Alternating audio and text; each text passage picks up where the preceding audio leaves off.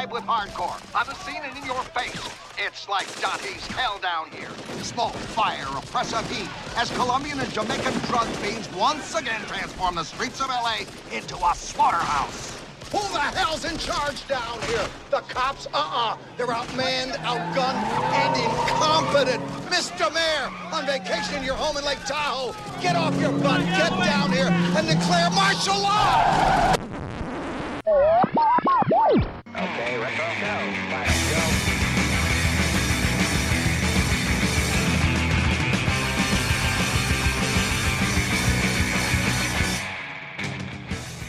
Hello and welcome. Welcome and hello. This is Wait, You Haven't Seen? And it's a show where we talk about movies, and specifically, we talk about a movie at least one of us has never seen before. I'm your host, Travis, aka TV's Travis, and this is episode number 161. Joining me this week to talk about Predator 2 is Tyler Cardwell. Tyler, how are you?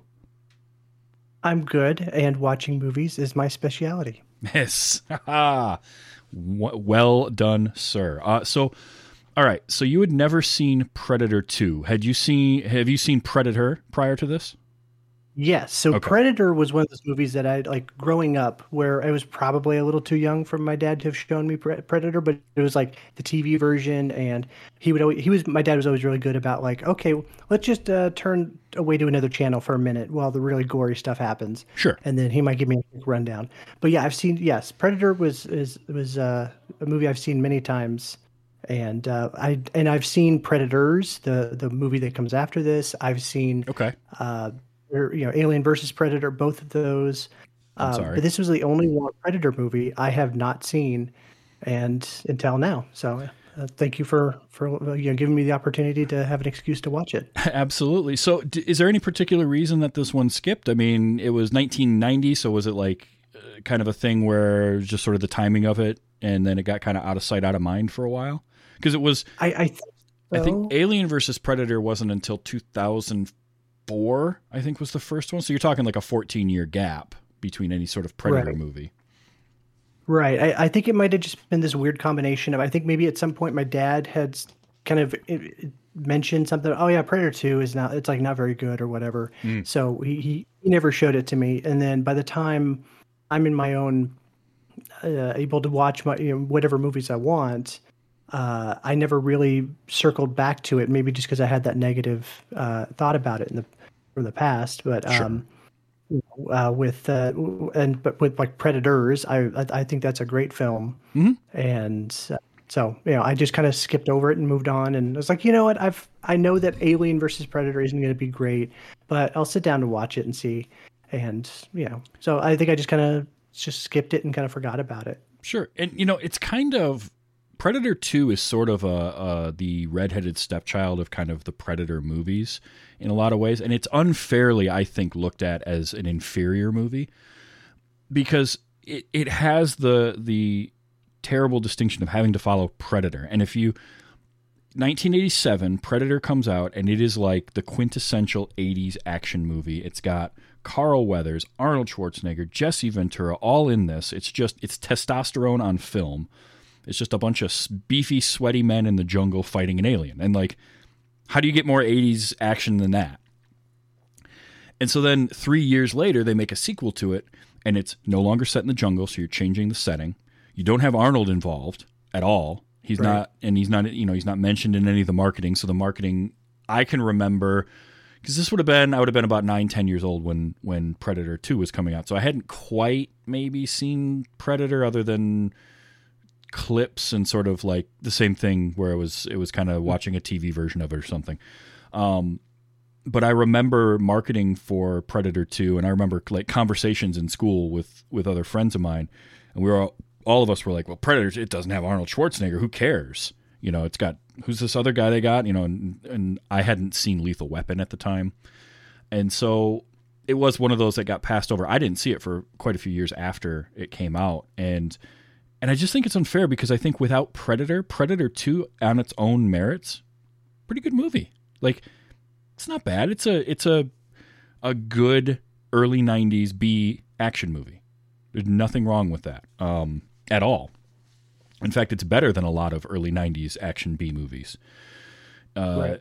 but it has that distinction of it's got to follow Predator. It's got that 2 in the title, and so immediately everybody thinks it's superior, supremely inferior. And I don't think that's fair to the movie, and I don't think it's fair to Danny Glover either, who is surprisingly good in this. And I shouldn't say surprisingly, but he is I like him in this quite a bit.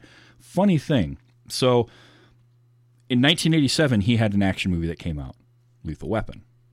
And what's the big takeaway from Lethal Weapon with Danny Glover's character? He's too old for this. Yeah, exactly. Guess how much older than Arnold Schwarzenegger Danny Glover is? Oh, I didn't even think to compare the two of them. I was like, in one of my little notes that I'd scribbled down, I was like, Danny Glover is decidedly not too old for this. While watching, but no, what's the gap on that? Not even a year. Danny Glover was born in 1946, and Arnold Schwarzenegger was born in 1947. So when you think of, and that's the thing, is like perception versus reality. When you think of Danny Glover, you think of Murtaugh and I'm too old for this. And he was a year older than Arnold Schwarzenegger was when he made Predator, doing that character. And so then you get, that gets in your head too when you're watching this. You're thinking, well, Danny Glover, he's quite a bit older. This movie's set 10 years in the future. But he's a good action star. He does a great job in this movie.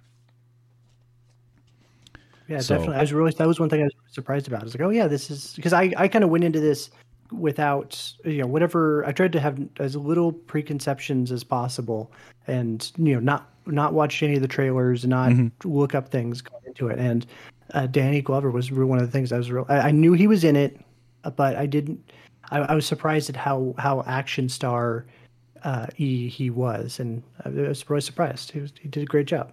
Yeah, and I mean, he's got, obviously nobody's Arnold, right? Nobody looks like Arnold Schwarzenegger.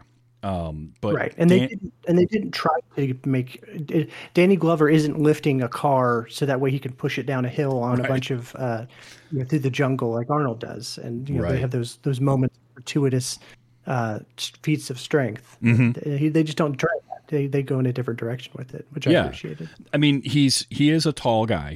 I think he's like 6'2", 6'3". He's got a good look about him. He's got an imposing figure, but they utilized what his strengths are, which is like this gruff nature that he's got, and his voice, and like this kind of no nonsense attitude that he has.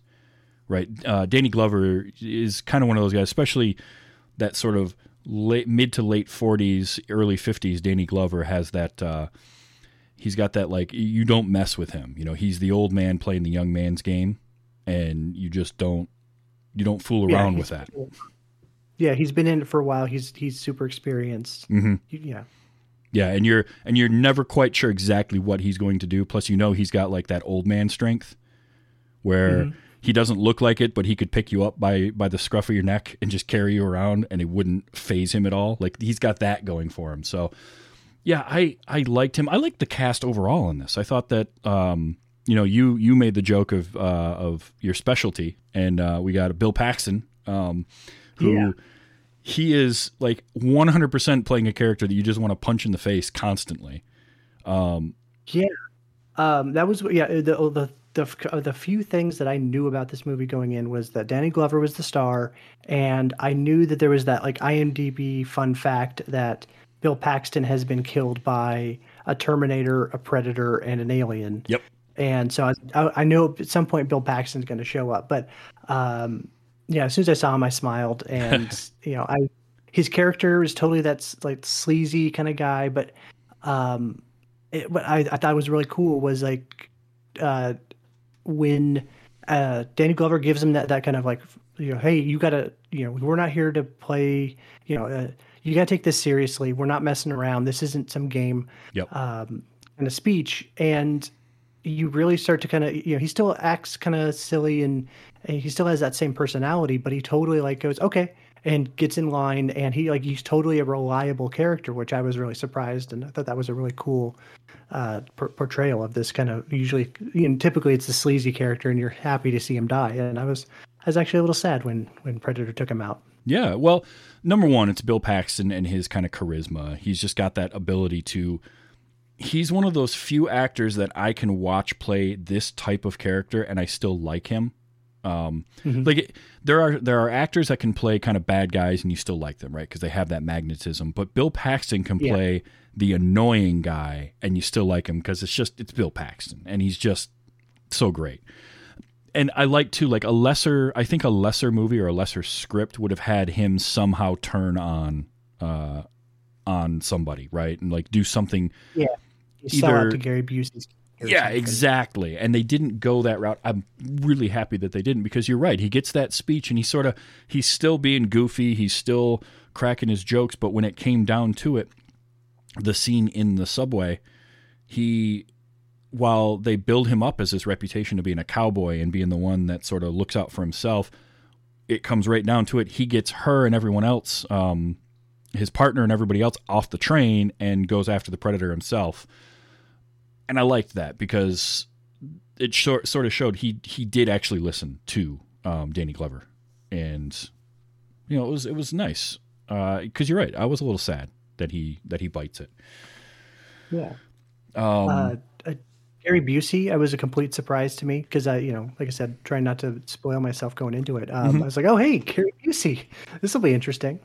Yeah, and this was his first movie, I guess, after his major motorcycle accident he had in the late 80s, where he took a couple years off. And this was in that time period where like he showed up in Lethal Weapon and then he showed up in this and he was in Under Siege.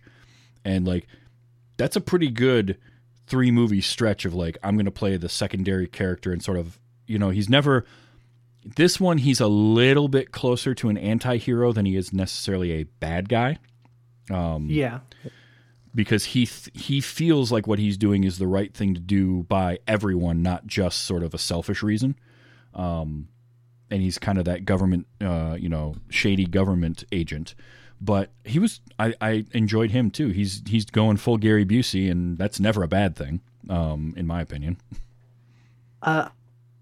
And kind of when I was looking at this movie from the perspective, when Gary Busey's team shows up, I was like, oh no, they've seen Predator 1. That's they're coming in, they know what they're up against, or at least they have some idea of what they're up against, and they're trying to, this is their cover. And so I was trying to kind of watch the movie from their perspective, kind of knowing that. And I was like, actually, like they have a plan, and other than that, they didn't make a dumb choice and go, oh, we got this, police, this is our jurisdiction. We're just going to go run in with revolvers and maybe some body armor that doesn't cover our shoulders or something. Right. Like, and they know they actually have like a solid plan. Like we know what we feel like we have a good grasp on Predator's capabilities. So we have our level of technology that will assist us. And so they go in and, their plan ultimately fails, but I felt like they actually have a sensible plan, and I was like, for a second, I thought it might actually work. But so I thought that was really good too. Like Busey is still kind of a jerk, but in the end, he was doing what he thought was right, and I thought that was that's how you write a good if you're doing an anti-hero or something character, that's how you write it. Yeah, absolutely.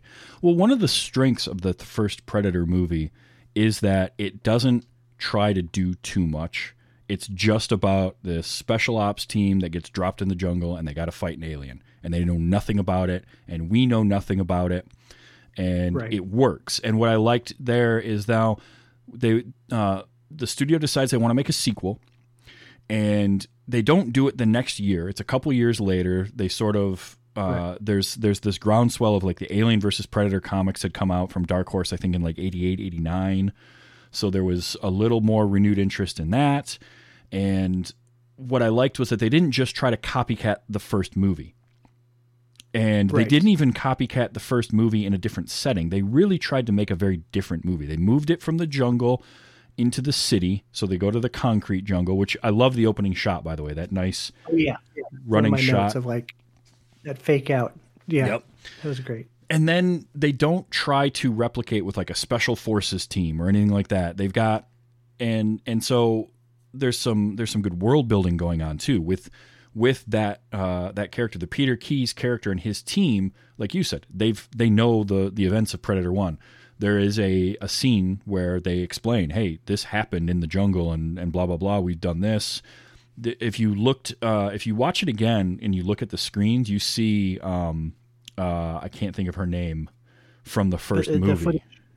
What's her name from the first movie? She got to the chopper.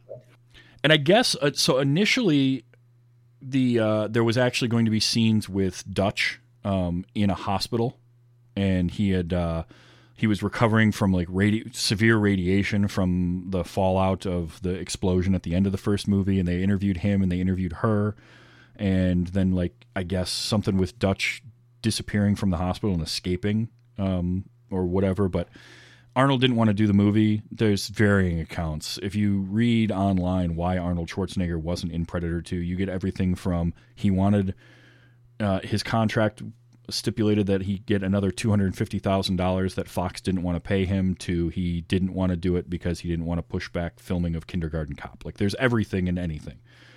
So that was it. But like I liked that they worked that in at least a little bit and expand on things. So now you've got the government sort of knows about predators, at least in some ways, but they also don't over-explain that, and they don't give us too much. Like at one point they're like, well, we believe they see in the infrared spectrum, and only that. And it's like, oh, how would you know that at all? Like what information would you have that could base that? But they've obviously done some kind of research. Right. But I like that world building. I like that kind of stuff, and starting to bring in not only the Predator as an antagonist, but now you've got a human antagonist that doesn't feel forced. Because it's not just an antagonist. Like you said, there's this kernel of like, they believe they're trying to help humanity, and they're not overly stupid in the way they go about it. They're really taking their time. They're trying to set up a trap. They're trying to use whatever tricks they can that they think. They're setting up these little beacon things all around the city, and yeah, like it's curious. I'd be curious to know in the story how they tracked it to LA, how they knew like where he was going in and out, because they just sort of show up on a chopper and know all of this already. Yeah. But again, that's like backstory that we don't need for the events of this movie. It's just more of that world building that you feel like a tie-in comic would probably touch on or something like that. But yeah, Busey's great in it. He also gets probably the most gruesome death. Yeah, I think so. And so the NC-17 rating had started, I want to say it was 1990, maybe 89, something like that. And this was an early movie that actually originally was rated NC-17. It had to get cut down to an R. And I guess one of the main scenes for that was Gary Busey's character's death. So the death of Peter Keyes. In the original cut, because it's really iconic now when I watch it, where it's that shot of the smart disc and it's going through the sides of beef, and then all you see is his legs, and they just drop and all that blood comes out. But I guess in the original cut, you actually saw him like get cut in half against a pillar, and like the upper half of him still there while the legs fall away, and that the MPAA was like, you ain't showing that. But yeah, I mean, there's in a brutal movie, that's a pretty like extremely brutal death that he goes through. So, but yeah, I liked his character quite a bit. I kind of almost wish we would have gotten more. The movie didn't need to be longer, but at the same time, like I want to know more about what was going on with him and his men, because we really only know him and Adam Baldwin. Right. Very young Adam Baldwin, who looks like he's 12. Yeah, I know. He looks so young. But yeah, they were good. Ruben Blades as Danny it's a bummer because every time I watch the movie, and I've seen it a few times now, and always when he goes into the building, I'm like, oh, this is a scene where Danny bites it, and that bums me out because I love Ruben Blades. Yeah. I kind of when he bit it, I was like, oh, okay. Yeah, he was doing a good job. He was a good friend. He was. He's not. And him, and then Maria Conchita Alonso, who is the other member of the team.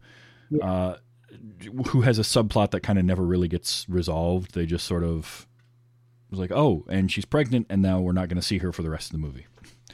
Like, I was curious about that. Miss something, like I was like waiting for her to show up again. I was like, oh, she's there's 2 heartbeats. She's pregnant. And I'm like, oh, okay, where is that going to go? And then they just she's not in the movie anymore. But I was interested. Yeah, it's kind of a bummer to have like a plot thread that's it's seemingly that important and just doesn't go anywhere. But in a movie like this, does it really matter? No, but it would have been nice to see her show up again in some manner. I'm really interested, like when you're editing this movie, and you have that scene, and I guess maybe if you just didn't have another take where they didn't, like why would you keep that in if it's not gonna, if it is not going to go anywhere? Like, I don't know, just kind of a weird choice. Well, I will say the movie does so. In the first Predator, if you remember correctly, the Predator doesn't kill. I can't think of her character name. Is it Maria? No, but it's something like that. Doesn't kill her because she's unarmed, right? And that's right. Arnold realizes that and sort of uses that knowledge. And I think what they were doing is kind of expanding on that, because they have the scene in the cemetery where the kid comes up to him and he's got the plastic Uzi, and he doesn't kill the child in part because he can kind of tell it's not a real weapon. And I think that was sort of it's sort of that, again, that world building of like setting up that the Predators don't just kill indiscriminately. And the fact that she was pregnant is sort of one of those where it's like, well, that unborn child can't defend itself. I'm not, because he only killed, for the most part, anybody that was threatening him, right? It's the drug dealers, the bad people. Even on the train, the only ones he goes after are all the ones that pull guns. Right. So, yeah. I mean, that's where they were going with it, I'm pretty sure, but I just wish they would have followed that up, but at least given us some sort of resolution for her character, like, because apparently Harrigan didn't know that, Danny Glover, at the time, because when he sees her and there's some mention of, the fetal heartbeat or whatever, and he looks really confused. So, like, he didn't know. So yeah, it's just one of those dangling plot threads that, like, does it need to be resolved? No, but at the same time, I want it. I want that resolved at least a little bit. Give us something else. Just a little scene to follow up on it. And I was kind of, one of my notes in watching the movie towards the end, when he's climbing down the building, and I think I looked it up at that point where it's like, oh, I guess he has a fear of Danny Glover's character has a fear of heights, but I feel like they didn't ever really set that up. Or at least maybe I missed it. But I was like, oh, okay, he has a fear of heights apparently. Yeah, so they did, but they didn't follow it through very well. In the very beginning, if you remember, when he gets up on the roof with the Scorpio. Yeah. When after Scorpio goes over the edge, when he shoots him, and he goes up to the edge to look, that's supposed to be the scene that sets up that he has a fear of heights, because he never goes fully to the edge, and he's real skittish about it. And then when Danny comes up, Ruben Blades, and Danny's like squatting down right at the edge of the building, and you get Harrigan in the background sort of squirming and like, can I get off this roof now? I don't want to be up here. But I feel like after that scene, we don't really get the sense that he has the fear of heights. Sure.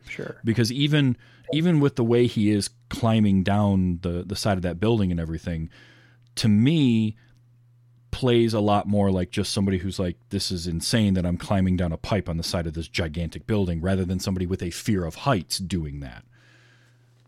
Right. So and maybe maybe Danny Glover was just being too good of an actor and just kind of playing it more subtle for that first scene, and then like you said, the climbing down a pipe, I feel like anybody would be. He was acting like anybody who was totally fine with heights. Yeah, just the normal pressure of climbing down a pipe that's not meant to hold a human being. Yeah, so. I almost feel like, to really hammer home that fear of heights thing, he should have had some sort of more of a hesitation, more of like a panic moment while he's hanging on the side of that building before he's able to really do it. And they just didn't play that up enough. All we got is like, I hate the birds. Why the birds? Right. thing. It's like, does he have a bird phobia? And I think that's what set me off. I'm like, wait, was he supposed to have a bird phobia or something? And then, oh no, it's a fear of heights. Oh, okay. Yeah. So But yeah, like, and even small characters in this had some fun actors playing them. Robert Davi as the deputy chief. I mean, if you need somebody that can like yell very very pointedly at somebody, Robert Davi is really good at that. Like that whole scene where they're standing there yelling at each other on the street. You've got a lieutenant and the deputy chief, and they're just like nose to nose screaming at each other. It's like Robert Davi is one of those actors that you have in that scene because he's just so good at that. His diction is always so crisp that he can yell those things out. That's why he was great in doing it in what was it? Die Hard, which he's only in a very small amount, but like everything you see him in, he's able to pull that off, and that was a fun moment. I also like that his captain was one of the stars of Adam 12. yeah. I was like, do I recognize this guy from something? And then when I looked him up, oh, Adam 12. Okay, he's the. Yeah, I thought that was a really cool little. I don't know. Maybe in my head canon now, Adam 12 is a Predator prequel. Yes, exactly. It's the same LA. What's funny is that I remember him from Farscape. He played Jack Crichton, which was John Crichton's dad. So anytime that character would show up, and that was only a few years later, so he's sort of in the same age range. So when I was watching it this time, I'm like, man, why does he look so familiar? And it's because I watched Farscape recently. So I saw him in that, and now I'm seeing him in this movie, and it's like, that's why. Okay. And he's only in a couple of scenes, but they're fun. I mean, what I kind of liked was that he wasn't the stereotypical captain yelling at his loose cannon detective. Yeah. You could kind of tell that he had Danny Glover's back a little bit. Although, fun little piece of trivia, the sergeant at the beginning in that opening scene, the one that's like, hey, you can't go in there, what's his name's on the way? That guy is the actor who played Murtaugh's captain in all of the Lethal Weapon movies. Oh, nice. So, nice little moment there where he's playing the sergeant instead. I liked that. Yeah. So the cast is really good in this. I feel like in a different way, right? Like Maria Conchita Alonso is playing the rough, no nonsense female cop that kind of has to be in this environment. Like she doesn't take anything from anyone. I love sort of the introduction to her where you've got Bill Paxton trying to do his used car salesman thing, and he's trying to get her with all his jokes and all that, and she's playing along, she's laughing at it, but then gives him the old Denver jockstrap and like calms him right down. But she's great. I would just wish they'd gone. I almost wanted more of her too. Like it's weird. I want more interaction with that group of four. But then I also want more with the government people, and it's like I almost need two different movies told from each perspective. Yeah, that'd be interesting. Or like if you wanted, they'll never do this, but a TV miniseries where you can spread it out over 10 episodes. Mm-hmm. You have like 10 hours, and you have 2 or 3 episodes with your police team, 2 or 3 episodes with the government team. And then, maybe one episode of like how the alien actually got to the planet, how the Predator actually lands and discovers LA or something. And then you kind of bring the threads together at the end and everything culminates. That would work. I feel like that would work with a lot of, especially I find sci-fi to really work in that sort of not feature length, but not 22 episode season, that 10 to 13 episodes. Yeah. Where you can do your world building and you can have all your little bits of extra stuff that sort of make the sci-fi world feel more real. But it doesn't have to necessarily, it doesn't have to be an ongoing thing necessarily. And it sort of brings me back to like sci-fi I felt like worked great with short stories and novellas, as well as novels. And so it's sort of the same idea, right? Like, a novel would be your full-length series, whereas you can have this short series and sci-fi just works for that for some reason. But yeah, you had I like too how it was in the far future of 1997. Right. And I do feel like that was only done to give it a 10-year gap from the first movie, because they never timestamped the first movie. It's just sort of now. And then it's a bummer. It is a bummer when movies do that, when they set a date that is close enough that we could get there, because, you know, we're going to get to that point. We're going to see it, and then whatever. But they didn't try to make like any sort of drastic changes to sort of what things looked like in LA in 1997. Right. Is it a drastic change from what it felt like? Probably. I mean, I don't think there was quite that much gang war going on in 97. Right. Because it took me a minute to realize, oh yeah, they're in the future. The gang war thing is kind of built up, and that also explained why this movie was brought to us by the Arbitrary Firearm Attachment Guild, where everybody just has lasers on their guns. Yes. And never actually use the laser. It took me a little bit like, wait, why does Danny Glover have this? Is that a sight on the top of his gun? And why does he have it on the top of his gun? Because Desert Eagle has a little rail on the bottom. Like, I don't know why it's on the top and obscuring the regular sights. And everybody has lasers on their guns, but nobody actually uses them.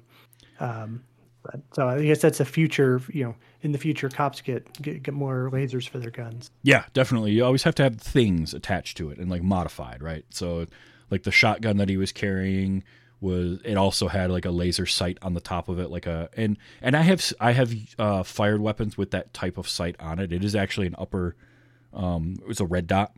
But they definitely, it gives them some leeway to play with that a little bit. But I like that they didn't have like crazy, trying to make crazy different looking vehicles or anything. He's driving like an 88 Caprice. Yeah, all the cars are old and beat up. Yeah. It is. Yeah, there was no that was really futuristic-y other than Predator technology. Yeah. So we got to talk about the Predator itself, because it's Stan Winston Workshops did this Predator. They also did the first Predator. Right. What was cool was they had more time to make this one. The budget was roughly the same, I believe, but the amount of time they had to prep was longer than what they had the first time around, so they could make some adjustments and all of that good stuff. And they did. So like they had sort of like the suit that Kevin Peter Hall would wear to move around in, and the stunt suit, and then they would have one without the mask, and then they'd have the one for the close-ups that articulated even more. Right. But they also got to play around with and do some of the stuff that they had done concept-wise in the first movie that never got around to with weaponry. Right. The smart disc, but also the extendable spear that he had, which I guess actually was two different spears, because they had one that was fully contracted and then one stage out, and then they had another one that was a stage out and then fully extended. And so they would have to get creative with like cuts and the way they would block scenes. So like they could have, they'd either cut away or they'd have to like move it out of frame so a production assistant could like grab it and hand the other one to him real quick, like all that kind of stuff. But I liked that too, because what it made it feel like was, it didn't feel like a retread of the same Predator either. We had some similar technology, but some different technology, and he had a different feel about him than the first one. Even though it's the same actor, it's Kevin Peter Hall in both, but he played him a little bit differently, and he moved a little differently in the city than he did in the jungle kind of stuff. And like, I liked that, because I thought that was good. Yeah, it brings more. Again, more of that difference that we were talking about, where they weren't just trying to make the same movie again. They actually tried to do something new and tried to do something different. And I appreciate that more than anything. Even though the movie itself was not a critical or a financial success, and it's a bummer for that, I would rather we get this, which can become a cult classic and be appreciated later on for what it did, rather than just being a sequel that made some money, but ultimately no one cares about in 10 years. I look at this. And you can, Sorry. Oh. And you can tell that they like when you get to Alien versus Predator, it feels like they lift some elements from Predator 2, where you have the human who kind of it's a little different with in the Predator Alien versus Predator, where the human and the Predator team up and they're fighting side by side, but you do have that moment of the end with the Predator and the warrior human in both movies. It gets the kind of like okay, you did pretty good. You're pretty good for a human kind of handoff of like they kind of lift that for Alien versus Predator. And there's those little elements like that where I wanted to know what happens to, like, does Danny Glover get to be the head of the new alien Predator hunting team like now because he's the most experienced person? Yeah. But then young Adam Baldwin just goes, "Oh, he's dead. Okay, bye." And leaves. Okay, he's not. They're not going to follow that up with anything. Right. We were so close, and then runs away. Like it was kind of silly. I do like, so you talk about how they set stuff up. So the Alien versus Predator comics had been around at least a year prior to this movie coming out, and I know that some of there's a particular Easter egg in this movie that, for whatever reason, I forget sometimes that the comic predated the movie, and so I always thought that I totally forgot about the comic. Yeah. So maybe this ending that I just said was lifted from Predator 2 was probably from the comic, and they just it's hard to say. Like, it's sort of a chicken and egg thing because the comic was around, and that's what made the Stan Winston guys craft and model a xenomorph skull and put it on this in the ship in this movie as just sort of like hey, they got the comics, those are fun, here, we'll do this. And it's both franchises are owned by Fox, so it's easy enough that they can do that. But for some reason, for a long time, I always thought that this movie was the impetus for the Alien versus Predator comic, when it's kind of the other way around, but sort of not. Like, there's the scene at the end you were talking about, which, by the way, was one of the more expensive scenes to film with all those Predators, because they had to make all those costumes and then get a bunch of the LA Lakers at the time to wear them and walk around because they need a bunch of tall people. But that whole scene, with the way it ends, it's sort of, there's like that nod of respect, right? Like, it's the Predators all show up, and then one by one they start walking away, and the old Predator just kind of gives them the nods, like, "Yep, all right, you're cool, here," and throws them the flintlock pistol. Which fed into, there was a comic then that came on later that gave a backstory to that pistol and the name that's engraved on it, and where that Predator got the pistol, which I thought was kind of cool. He was I never read it, but I read about it. Like, he was a pirate, and he got part of a mutiny, and somehow or another he and the Predator worked together, and so that was like where that pistol came from. But it sort of cycles, right? Because then the comics helped inform the movie, and then the movie helped to kind of push the comic stuff and the lore even further. And we end up with the Alien versus Predator movies, which, I don't know, I guess good or bad, I'm not sure. And doing research for this, apparently they're making, or they've made it, and it's going to come out this summer, a prequel called Prey. Is it's supposed to take place in 1770, whatever that was on the date of that pistol. And so people are thinking it's going to connect to that pistol plot line. So it's even more circular at this point. Yeah, I forgot that they were doing Prey, because I know The Predator came out a couple of years ago, and again, sort of, I have to see it still, but I guess there's parts I've heard a lot of mixed reviews. I've heard some people say, yeah, it's fine, and other people deride it as being the worst of the franchise. I kind of want to see that. I watched it once, and I can't remember a lot of the things. I can't remember a lot of the specific details. There's some stuff where it's like, apparently Schwarzenegger was supposed to do a cameo, and then you couldn't make it for whatever reason, and so it's like, oh, okay, that would have been cool to see, Schwarzenegger, because they had like a scene where it's like, oh, that totally would have been Schwarzenegger if he was able to make it, kind of a thing. But it wasn't that bad. It wasn't great.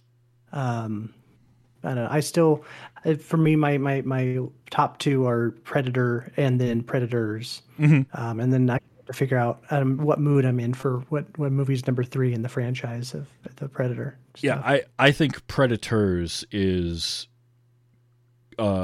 I really enjoyed that because again they sort of did this hybrid of trying something new by dropping people on the Predator planet and going that route, but also bringing it back to sort of a feel of that first movie in a way, but not just a carbon copy of it, right? This isn't an elite team of people. It's a bunch of individuals that have to work together. So I kind of enjoyed that too. It's hard to say if I'm not sure if I like Predators more than 2 or not. I sort of put them kind of on the same keel because I really do like Predator 2 quite a bit. They all fall below the first Predator. That's like a whole. Yeah. It's like I love Back to the Future 2 and 3. I enjoy them quite a bit. I think 3 is highly underrated. But none of them touch the first Back to the Future. Like that movie is in its own class. I think that Predator 2 is often cited as a terrible sequel, and it's not a terrible sequel. It's actually a very good sequel. I am an apologist or a defender of Ghostbusters 2. I don't hate Ghostbusters 2. It's just that it had to follow Ghostbusters, and like how do you? That's like being a blues guitarist and you got to follow B.B. King on stage. Like that's not fair. You can't top that. Right. So these movies aren't like Ghostbusters 2 and Predator 2 aren't bad movies. There's no way they can live up to their predecessor. And exactly. And I'll be an apologist for the Ghostbusters remake, the all-female remake. Like I thought that was a pretty good movie, and I liked it too. I really enjoyed it that ride, and I kind of wish they made more of those. And I also liked Terminator Salvation. Like I thought that was a great thing. So I mean, maybe I just have bad taste in movies or something. But Terminator Salvation, I didn't hate. I think my problem with Terminator Salvation was so much of it was given away in the trailers before I saw it. Yeah, but that's what every Terminator movie has done. That though, like if you watch the trailer for any of the Terminators, they give away the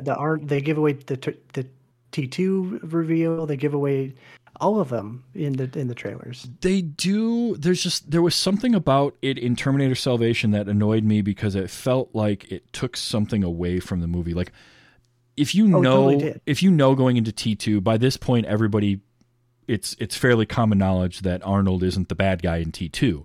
But it doesn't take away from that movie, but there was something missing from Terminator Salvation for me because that got revealed too early. The whole time I was like, "Oh, I know he's a robot." Yeah, I just knew it the entire time sitting in the theater. So yeah, no, I totally agree. But I wish they made a sequel to Terminator Salvation, like they planned to. Would be nice. But one of the things with with Predator 2 that I think it's this perfect for me, this right mix of elements from the first movie because they brought back a lot of the music, a lot of James Horner's music from the first movie, and would reuse it and recycle that. But that also didn't feel cheap to me, right? Like that moment just drop. Yeah, like they would use it at the right moment. Like when he goes to the cemetery to visit Danny's grave, it's the same music that played when Mac is reminiscing over Blaine's body. And like it fit the moment right, and I like the Predator, the theme and just the music that they use. So I enjoy hearing that again. I just think I feel like this is an underseen and underappreciated movie. And I'm glad that you saw it, and I'm glad that you enjoyed it too. Yeah. Because I just feel like sometimes we look at sequels, which are, sequels are a mixed bag.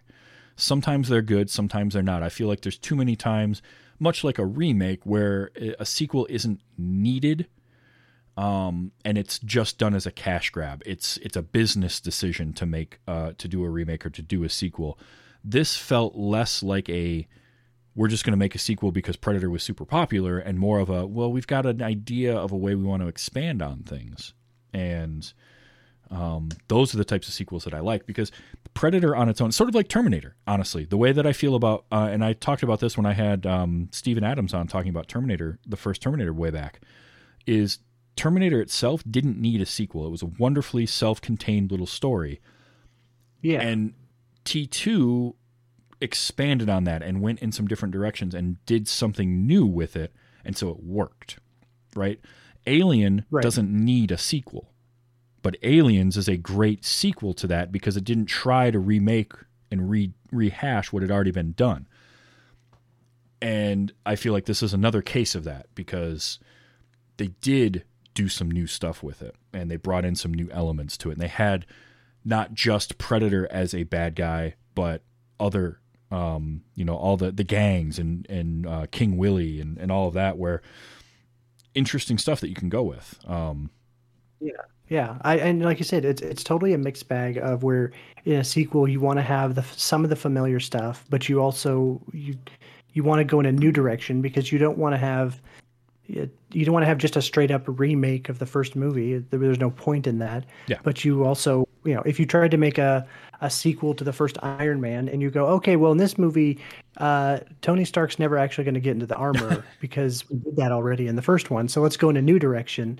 That'd be a terrible choice too. So it's tough. It's hard to kind of thread that middle ground. It really is. Now, this movie was helped by the fact that it had the same screenwriters as the first movie, so they knew the material well enough and they could kind of play around with it without going too far in a different direction. Another example where it doesn't work was actually Highlander, right? So the first Highlander movie wraps everything up, doesn't need a sequel. Right. And I do a show. It closes all the doors. Yeah. There's no way a sequel to Highlander. But exactly. They did somehow. Well, in the TV show. I have a whole podcast talking about the TV show and how much I enjoy that. But like they didn't need a sequel, and the sequel movie, they tried to go in a different direction, but they way overcorrected. They went so far in a different direction that people were like, what am I even watching? What does this have to do with what we saw a few years ago?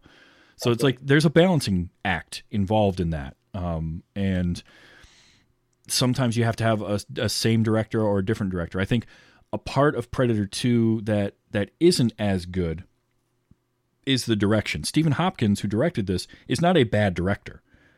But the first movie had John McTiernan, who's honestly one of the better action film directors of his generation. I mean, when you look at, he did consecutively Predator, Die Hard, and The Hunt for Red October. He throws in stuff like, what was it? Not Missionary Man. The one with Sean Connery. I can't think of it. Medicine Man was his. The Thomas Crown Affair was John McTiernan. A movie that I love called Basic that he did. It was actually his last film before his legal troubles. But Last Action Hero, like John McTiernan knows Die Hard with a Vengeance. He knows how to direct action, and so you have a little bit of a step down when you go to anybody else, really. But Stephen Hopkins just doesn't quite have that pedigree. And I did notice that change where Predator is it's got the action elements, but also it takes time. There's a lot of time where they build the tension really well, where you got the crew in the jungle and somebody says stop, and you got like 30 seconds of staring at jungle footage, and to the point where you're almost, as the viewer, you're like, wait, was that? I think I see a predator. Is there an outline over there? And I'm like 99% sure they never did. They just showed empty footage, foliage and stuff. Of there's your brain starts playing tricks on you, and then Predator 2 comes around and it's shot more of a straight up slasher kind of. You could put a Freddy or a Jason in a lot of these scenes instead of the alien Predator. Yeah, and you'd have a lot of the same kind of thing, and it's a different style. And I was like, okay, I'm just accepting that it's a different style, and I'm going to move on from that topic. But it was definitely noticeable for me. Funny you say it that way, because the movie Stephen Hopkins did before this was Nightmare on Elm Street 5, I think was the one he did. I saw that kind of little fun fact kind of thing, and I was like, oh, okay, that makes total sense. That he's done slasher movies, and that's where he's coming. So he's coming from that horror background, whereas McTiernan is very entrenched in the action, and McTiernan also has this ability to like frame things in such a way Like he loves his widescreen format, his 2.35 to 1 format, and utilizing that whole frame and really pushing one side or the other, kind of the way the frame is, to draw your eye there, which I think, again, it's not, Stephen Hopkins is good. There's nothing poor about his direction. It's just a different style of direction. So, you have that. So the marketing for this movie you can't say McTiernan's directing it, who was a hot commodity at the time. He was coming off of Die Hard. You can't say you've got Arnold Schwarzenegger in it.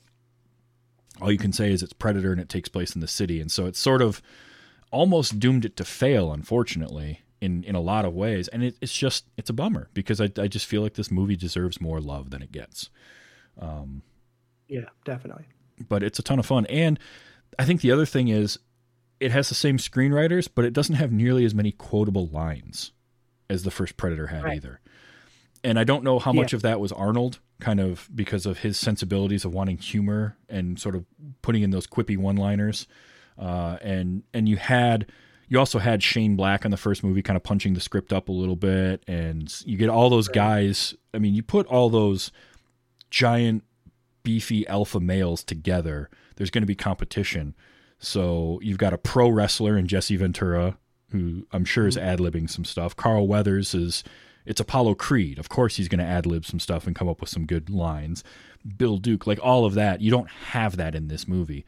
There's still some fun lines, but it relied more on kind of some visuals, some more horror elements to it, and an interplay in just a different way than the first movie did.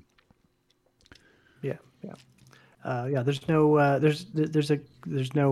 I ain't got time to bleed. Yes, exactly. Oh, still so good. But we do have a couple of fun lines. I actually captured a few things I kind of want to play. So I mentioned how the sergeant at the beginning was the captain from Lethal Weapon, and they have the fun little exchange as he's going up to go into the building where Scorpio is. They're going to go after him because they've just had this huge shootout, which I love the opening too. I like how they jump right into the action in this. There's no, because that was, again, the first Predator is a slow burn. For an hour and a half long movie, it takes its time setting everything up, and then, it kind of ramps up and the action gets faster and faster. This one was like, we're jumping right into it. You're getting a shootout on the streets of LA right away. But then Detective Harrigan? Yes, Harrigan. Yes.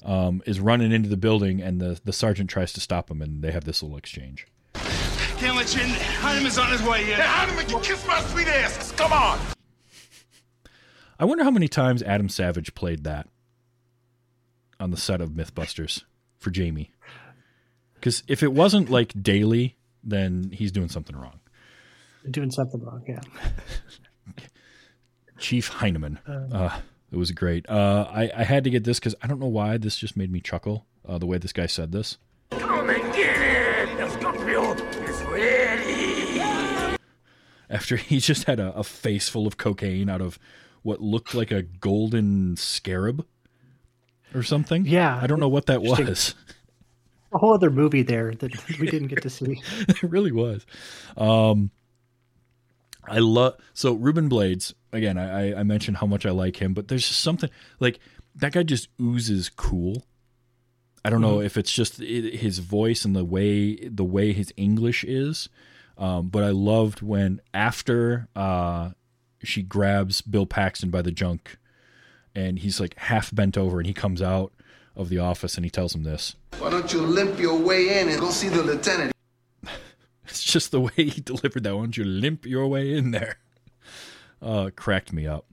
I also, later on when he's going to meet King Willie finally, and the Jamaicans show up in that car, and it was like a Cadillac. It was gold, I think, wasn't it? It was like a gold Cadillac.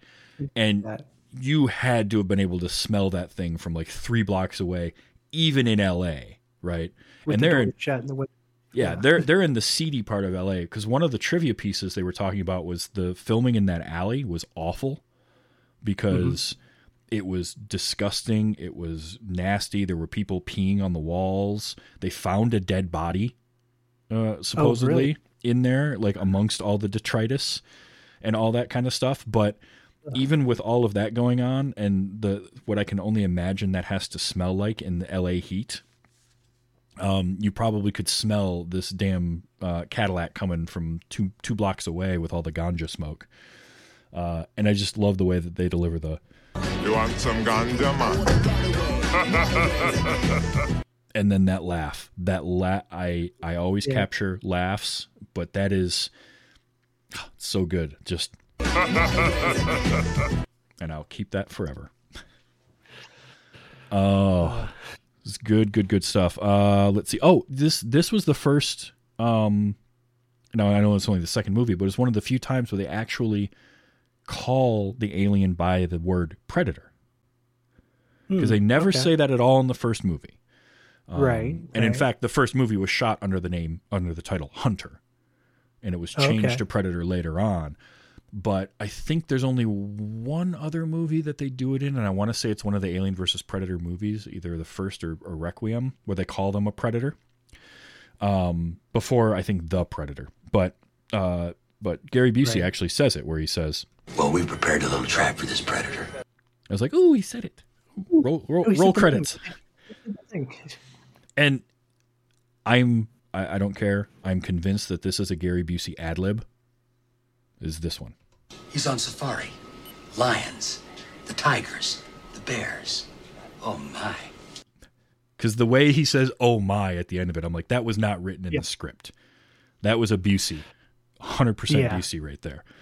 I watched a behind the scenes video of them on Busey on the set, and he's just talking to the camera, and it seems like he's trying to describe the movie, and he just goes off for like 2 minutes, and we're gonna hunt this thing, and if we we're gonna sit this thing down. He's got technology from another realm, and we're gonna sit him down. We're gonna talk to him about it. Ask him where he got his technology. And it's just like 2 minutes of this whole thing. And if we're not gonna do it, if we fail to do this, he will turn us into. He will atomize our bodies into. It's just like this whole thing. It's just like, oh yeah, I forgot Gary Busey. Oh yeah, that's right. I forgot Gary Busey's a crazy person, and we're. I totally believe that he just ad-libbed that, and they're like, "Oh, well, we were rolling, right? Okay, cool. We'll drop that in." I love Gary Busey. I mean, I'm a sucker for like Gary Busey or Nick Cage or anybody like that who just goes for it. There's just something about that. So I fully believe that was all ad-libbed, and that line, the safari line, was ad-libbed. There's another funny moment, and it's funny now, but it was kind of embarrassing at the time. And it was Ruben Blades on the set of the movie was giving an interview to Good Morning America. And I tried to find the video of this, but it doesn't exist as far as I can tell. He was giving an interview to Good Morning America when Stephen Hopkins, the director, came over, basically yelled at him and said it's time to shoot, and got in between him and the camera, and like you can hear Ruben Blades saying sorry as he's like pulling the mic off of him to go back to film, and to the point where they actually and it was live on Good Morning America, and so Joan London, I think, was the host at the time, and she's like, well, that can happen when we're doing live TV type of thing, and they both had to come back like a couple days later to apologize.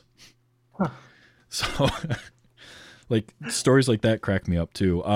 There's one more good one though. Gotta give this line its credit, because I've played clips and I haven't played anything Bill Paxton yet. Right. But if you're gonna pick a Bill Paxton line from this, can you really do better than? Okay, everybody, just take a deep breath, loosen your sphincters. Just take a deep breath and loosen your sphincters. Oh, Bill, I miss Bill Paxton. Yes, yeah, that was gone too much too soon. He was just, there's nobody like him. Yeah. And that distinction you mentioned, he's one of only 2 actors to get killed by an alien, a Terminator, and a Predator. The other one being Lance Henriksen. Oh, right, of course, yeah. Because again, if you're going to have your sci-fi fantasy movies, you're going to have Lance Henriksen in there somewhere. Like, he's going to show up in your franchise at some point. Right. If you have a sci-fi or horror franchise and there is more than 3 installments, Lance Henriksen is in one of them. One of them, at least. I'm pretty sure it's a rule in Hollywood. But this is a fun movie. I'm glad that you got to see it. I'm glad that you enjoyed it. Yeah, I'm glad I actually took the time to sit down, and because I just kind of wrote it off of like, yeah, it's that other one, and it's whatever. It's it's probably not going to be great, so I'm just going to not even bother to do anything with it. And I'm glad I actually sat down and watched it, and it was fun. It was a good little ride. Yeah, I mean, it's not perfect. It's got its flaws, but again, it's a late 80s, early 90s kind of sci-fi B movie. If you think of it in that way, which is really what Predator was too, right? In a lot of ways. Yeah. But if you think of it that, and you don't try to compare it to Predator, it's really good. It's a ton of fun, and it's certainly better than a lot of stuff that came out at the time that this was. I mean, I would take this over like Cyborg with Van Damme, which is around the same time. Like, there's a lot of those kinds of movies that this could be lumped into, and I think it's better than a lot of those. I think it's kind of rises above that. So, it's unfairly looked at as a bad sequel and kind of written off. And I think if you have the opportunity to watch it, and I want to say it's streaming on one of the free services with ads like Tubi TV or one of those, it's worth checking out. It's not a bad little romp. It's it's bloody. It's gory, and there is some nudity as well. I remember though, and it could just be me misremembering, but I remember the shots of the guy hanging upside down when they go to find him, and they have like the one guy that was, because that was another scene. I mentioned the Busey scene, death, as one that had gotten it an NC-17, and they had to cut it way down. I guess the original way that they did the whole voodoo ritual scene was much worse, and they cut that way down. That gives you a lot of room to go really gory with when you're doing a voodoo. But I also remember that scene for some reason in the aftermath of it, when it's just the body hanging there and he's dead, of it being like framed where it was full frontal man-ween hanging there as well. And they kind of, the way that it was framed when I was watching anyway, it was cropped right at that point where it's like, there's no doubt this guy's naked hanging from the ceiling, but you don't actually see it. And for some reason, so, be prepared for that. But like, if you've seen Predator, you're already prepared for a lot of what you're not going to see anything new here. Yeah, skinless humans hanging upside down. That's still like just creepy to think about anytime. But yeah, it's a fun movie. I really recommend it to people that like the genre. Obviously. Well, Tyler, thank you for being here this week. This was fun. It's been too long since you've been on. Yeah, anytime. What have you got going on recently? What are you working on? So I mean, if you want to check out more stuff that I'm involved with, I'm my co-host a podcast called the Discographers. Basically, my buddy is a former music teacher. I kind of like telling the history side of an artist, and so what we'll do is we'll pick a band and we will kind of tell the story. We'll basically start at the beginning of that artist's discography, start with the first album, do an episode on that, and I'll kind of tell the history of how the band made that first album, the formation, come together. My buddy will break down the music theory side of everything, to kind of talk about why, some of the cool little tricks that they do that your brain may not pick up consciously, and go, hey, this is why this album was really, it catches your ear and is really fun. And we'll just work our way through and kind of would tell the story of the band and, kind of give our thoughts, and we'll hopefully kind of hit some of the Predator 2 type albums in a band's history, where we go, hey, a lot of people hated it, but actually, if you sit down and it's not as great as their first big album, but the second album was actually pretty good, and here are the reasons why, and it's kind of an overlooked gem. So if you want to check that out, we're the Discographers. Go to discogpod.com, and that's our website where you can check out all of our episodes. Excellent. So I record this show live at twitch.tv/TV's Travis. You can come hang out in the chat room like Phelan and Ace Tigress and Danny Ora is in there tonight. And then the show is released on Wednesdays anywhere you get podcasts, or you can easily find it at tvstravis.com, because I gave it a name that with punctuation and things. It was kind of dumb at the time, but now I'm 160 episodes in. I can't change it. So, but tvstravis.com. That's true. We shouldn't make up a word on discographers. Fair. Whole other URL. That is very true. I also have a new show starting up, and our first official episode will be happening soon, called Those Were the Days. And it is a look back at classic TV through a modern lens with nostalgic eyes. So check that out as well. This show comes out as a podcast on Wednesdays, and next week I am talking with Dan the Geek Jock, and we are going to talk about, I am going to finally pull off my list of shame, Bull Durham. I've never seen Bull Durham. I know of it. Never seen it. And the thing is I am a massive baseball fan. I grew up playing baseball, but for some reason I never saw Bull Durham. Just about any other baseball movie, I think, other than maybe 8 Men Out, I've seen. But for some reason that one just missed me. So we're going to watch that next week. That's going to be a ton of fun. So join me next week for that. And until then, just remember to enjoy your movies. And Tyler, thank you so much for being here this week. This has been Wait You Haven't Seen.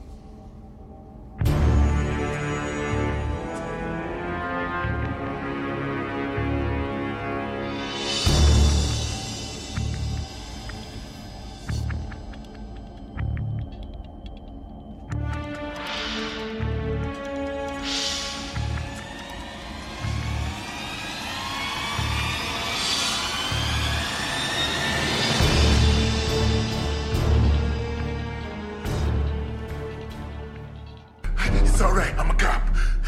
I don't think he gives a shit. Diamond Club hopes you have enjoyed this program.